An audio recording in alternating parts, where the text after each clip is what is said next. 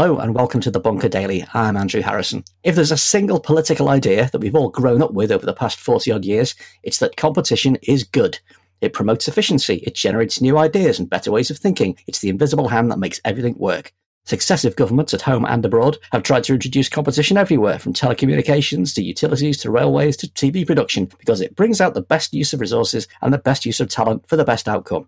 Or does it? My guest today has just published a book that does exactly what it says on the tin. It's called Competition is Killing Us: How Big Business is Harming Our Society and Planet and What to Do About It. And she's far from your average anti-capitalist chaining themselves to a railing near you. Michelle Marr is a former competition lawyer and an expert in corporate governance who's worked for the Office of Fair Trading in the UK and the Federal Trade Commission in the US. Market regulation is failing, she says, and we need a whole new way of looking at it. Hello, Michelle. Welcome to The Bunker. How are you? I'm good, thanks. Thank you, Andrew, for having me on. So how does a competition lawyer and markets regulator come to the conclusion that competition doesn't work? It's a good question, and it's been quite a journey. I mean, I will admit, probably up front, because it will give people some context, that I was, in fact, a bit of a teenage conservative. I was a huge fan of Maggie Thatcher. My sister still calls me Thatch sometimes when she wants to wind me up. At one point, Atlas Shrugged was my favourite book. I mean, it's all very kind of embarrassing now. I mean, I did it from a kind of place of idealism. I really bought into that idea, this idea that competition is best for us. And if we have markets that are free and competitive, then lots of kind of good things will happen.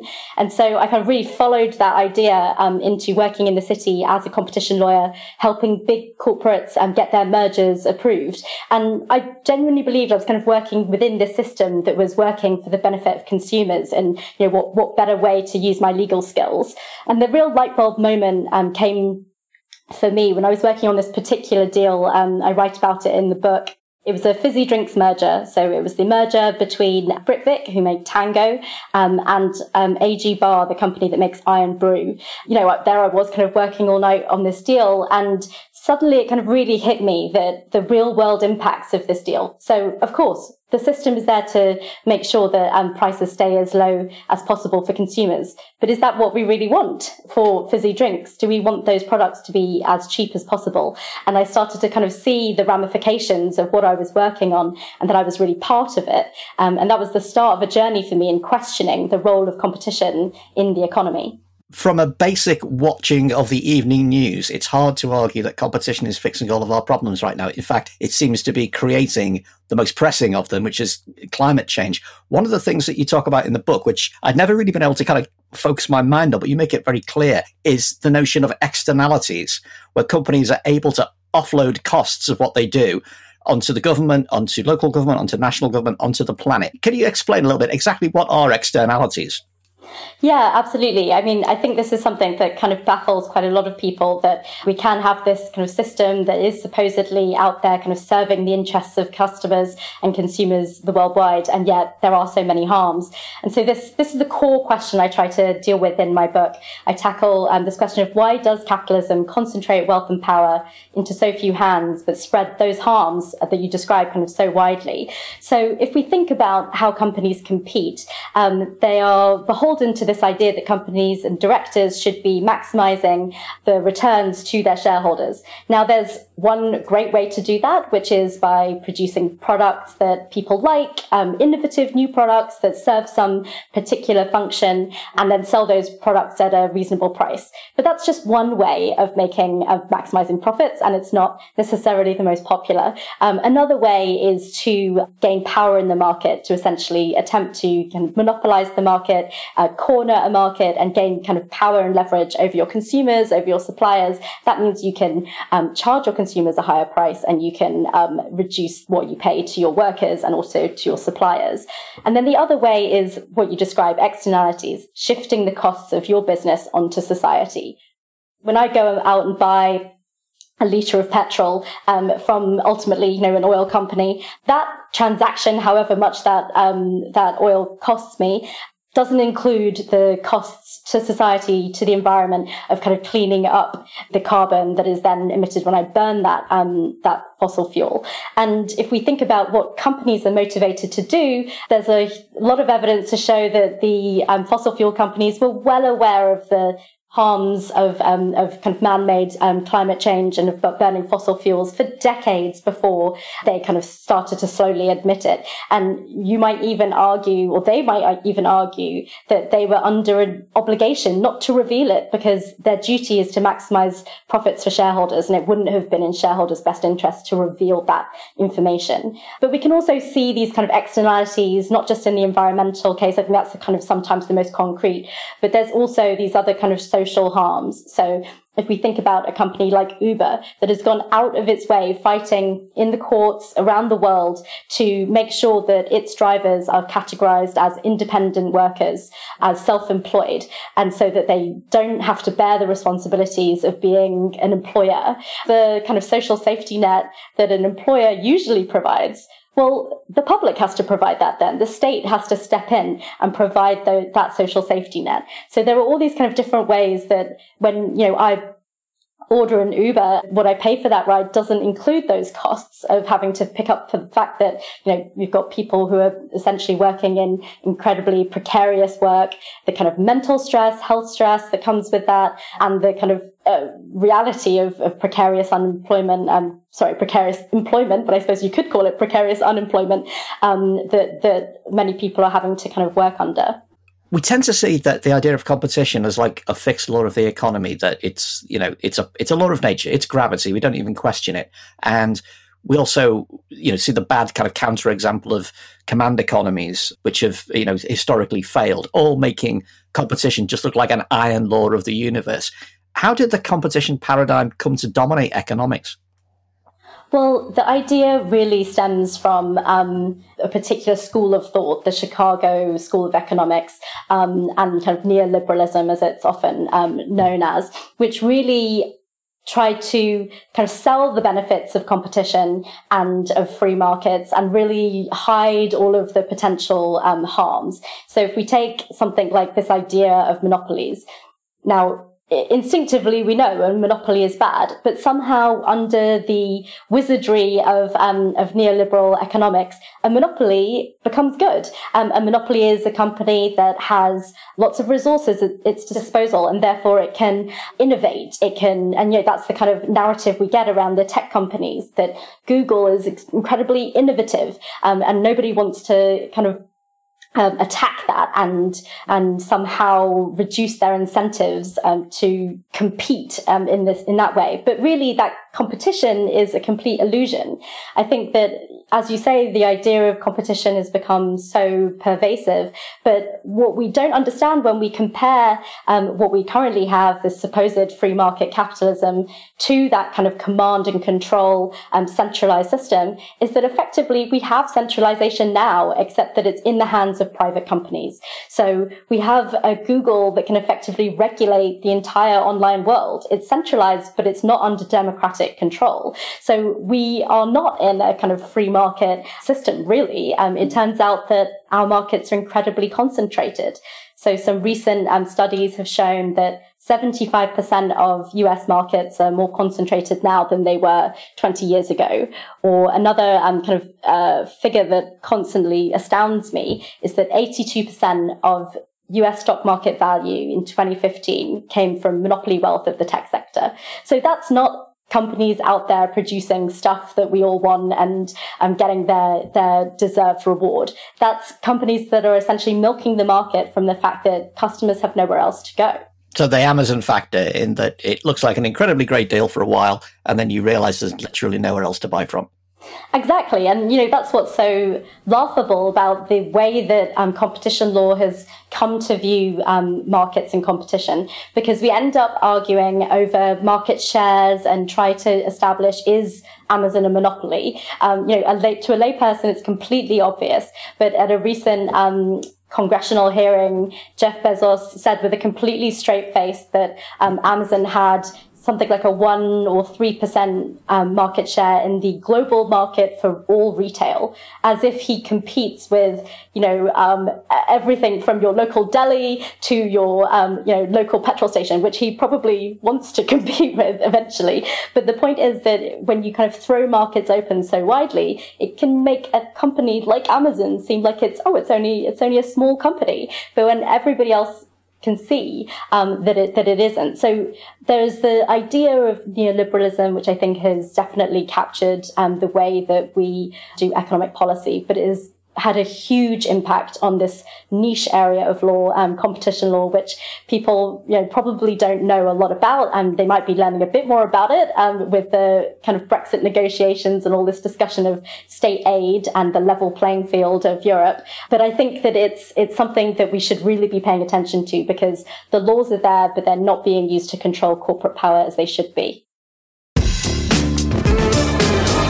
When you talk about regulating companies or breaking up large companies or democratic control of companies, a lot of people will throw up their hands and say, hang on a minute, this is command economy, government taking control of business. Do you think that this thinking is now reaching out into other parts of the political spectrum? Because what you don't talk about anywhere in your book is the idea of mass nationalizations in the old-fashioned kind of state control manner. You talk about a much more complicated, complex, and systemic thing, which I believe you call stakeholder antitrust.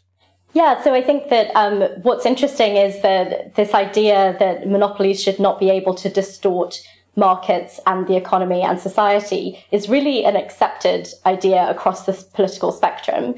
And when I'm talking about stakeholder antitrust or stakeholder control and influence over the economy, I'm really just talking about fair competition under a capitalist system. So I don't kind of break it down in this way in the book, although I'm increasingly doing so now when I'm talking about it. But you can think of the solutions that I propose under three brackets. And one is that we should be dispersing power. The other is that we should be democratizing power. And the other is that we should be dissolving it. And when I talk about dispersing, I'm talking about using all of the tools that we as kind of democratic citizens should have control over the balance of power between powerful private companies and the rest of the state. We should be maintaining that balance, and we do that by using antitrust laws, by using corporate law, tax, securities law, all these different tools that we have to make sure that companies aren't able to essentially evade and kind of avoid being regulated. So that's one thing. And then the other thing is democratize. So by that, I'm talking about stakeholder representation on boards and some of those things which are typically seen as kind of lefty solutions. But another is we should be allowing countervailing power. We should be allowing smaller groups of independent small businesses. Entrepreneurialism will only survive if we allow businesses to essentially cooperate so that they can compete with the likes of Amazon. If we take an example, the European Commission is currently looking at its rules over cooperation between small businesses. Why is it doing that? It's doing that because currently Deliveroo drivers wouldn't be able to collectively bargain with their effective employer at Deliveroo because they would be an illegal cartel, because they've been framed as if they are these independent businesses. So we need to take a look at some of these aspects of our law that are essentially stopping proper competition from taking place. And then the final thing that I talk about is dissolving companies. So that's essentially taking this principle of the perpetual existence of a company, this assumption that companies should just be allowed to exist and they get limited liability, and that's kind of it really for their interaction with the state. What I'm arguing is that if a company repeatedly breaches the public interest, there should be a point at which you can say, you no longer have a right to exist. You don't serve any useful purpose in society, and you shouldn't get those benefits of limited liability or, relief on corporate tax or whatever it is. And I think that although, some people might say, how would that power be used? This is actually a power that already exists under a niche provision of insolvency law. The Secretary of State for Business already has the power to petition the courts for the winding up of companies in the public interest. But Also, I don't think we would even need to use it that much. Just the mere fact that it could be exercised would suddenly concentrate the minds of executives everywhere to know that they can't just go around polluting water and then paying for the cleanup like DuPont did in that the film. It was dramatized in the kind of Dark Waters film, the poisoning of water in West Virginia by DuPont, and then they paid kind of billions of dollars in payouts, but that's all just the cost of doing business for a company like DuPont. It won't actually make them change their behavior. But if you could say, we're not going to let you exist if you keep doing that, then they might kind of change how they operate. That is the kind of thing, though. I mean, if you raise the prospect of businesses being shut down by the government for failure to fulfill certain obligations, that's going to terrify a lot of people. Isn't it a kind of an abrogation of the right to start a company and run it any way that you want, within the law? Well, it's interesting because that was the original model for this novel creation of the corporation. So when corporations originally were developed, if you think of the East India Company as one of the world's first multinational corporations, the East India Company had to get a royal decree, and later on companies needed to get acts of parliament in order to exist. And it came with this conditionality. You got this monopoly, this right to protect the interests of the company and take whatever exclusive licenses that came with that. But it came with responsibilities to kind of fulfill whatever public duty had been bestowed onto you, and not to abuse your power. And if you did abuse the power, then your license would be revoked. We obviously don't have that system now, and partly because it was a highly nepotistic system where you had to essentially be friends with whoever in parliament in order to get your company created. So we have this idea of general incorporation, which means that anyone can go start a company, and it was meant to be a democratizing force. That was the original motivation of that, of allowing anybody to start a company. Anybody can have control of this unique vehicle which creates so much wealth, this company structure. But now we've kind of gone so far away from those original ideals, so that the company is basically a way to hide all of your income and assets. It's a way to go about the world without any responsibility and without having to kind of act in the same way that we act as citizens. So yeah, I agree that the prospect that the government will be able to pull the plug on certain companies, it should terrify people. But I suppose the point is that there needs to be some long stop beyond which bad conduct will not be accepted. And right now, if we allow companies to just get bigger and bigger, they effectively control the environment in which they operate. They control the regulations, they control the market, they can have incredible power over their suppliers, over their workers. So the alternative is pretty scary too. We just can't really see it for what it is. How hopeful are you that there will be a kind of a shift in general orientation towards corporate power? Because that question, even the phrase corporate power, is kind of identified as quite a lefty talking point, doesn't really have a lot of traction in the political centre. If you were a kind of Matt Ridley style Panglossian free markets guy, you'd say, look at what's happening now. Competition is producing, marvellous free services that come to us only at the cost of watching a few adverts. It's not going quite so badly. Are you hopeful that this kind of that what you're talking about can gain traction? Well, I think that more and more people are pointing to the flaws in that argument. I hope that people can see through some of the bluster around, national champions and things like that, because that tends to be, where those arguments go, which is that, in order to be competitive, we need these monopolies. But ultimately, what good does it do an American citizen that Facebook is headquartered in America? Incidentally, many of their assets are not located in America. They're located in the effective tax haven in Ireland. So, it's not that kind of compact that you have a company that is in your country and it's employing your people and it's giving you products, but it's also paying its taxes. That compact is broken. We we don't have that anymore. The biggest companies in the world, if you take a company like Apple, again, somewhere, a company that's locating its IP in Ireland. Apple, I think last week it was revealed that, or kind of calculated that it is bigger in value than the entire of the rest of the FTSE 100 all added up. So you've got a company that's just way kind of separated from it, any sense of being regulated in any common understanding of that word. And so I think that there are some companies that are so big and have such control over the way the world works that I think that argument rings a little bit hollow. And if we think of another example, so in agribusiness, you've got 4 companies that control the entire world's agribusiness inputs. So that's seeds, that's fertilizer, and all of the other inputs that go into farming. If we think about a problem like climate change, you very quickly get to those companies and you quickly get to their influence over monocultural agriculture and what crops that farmers have to plant and how they have all these kind of restrictions. For example, if Monsanto sells you its seeds, you aren't allowed to seed save, which is what farmers have been doing for hundreds of years. They save seeds from some of their crops so that they can plant the next year. You're not allowed to do that. It's a breach of their IP.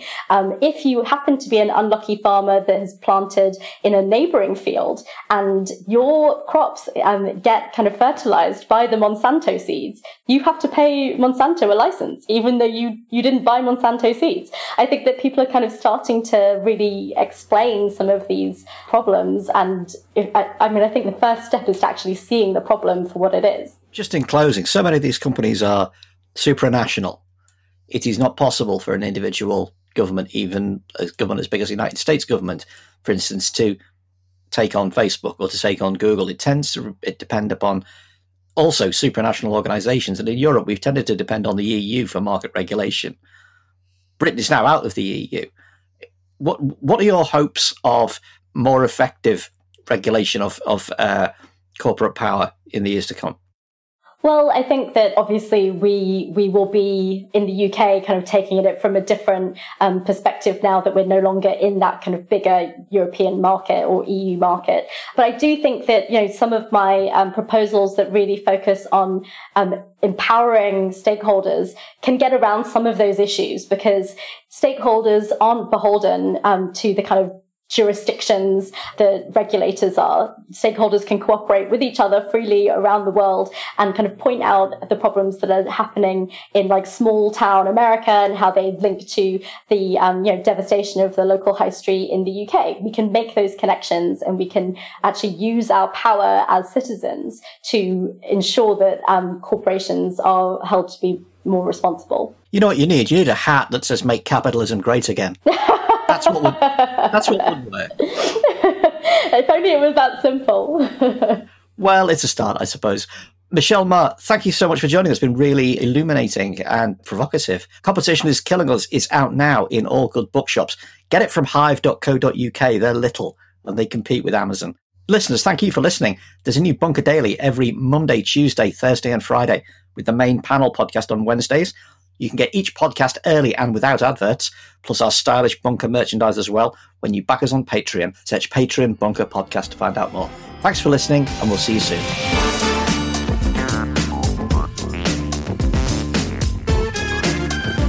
The Bunker Daily was produced and presented by Andrew Harrison. The assistant producer was Jacob Archbold, and audio production was by me, Alex Rees. Theme tune by Kenny Dickinson. The Bunker Daily is a Podmasters production.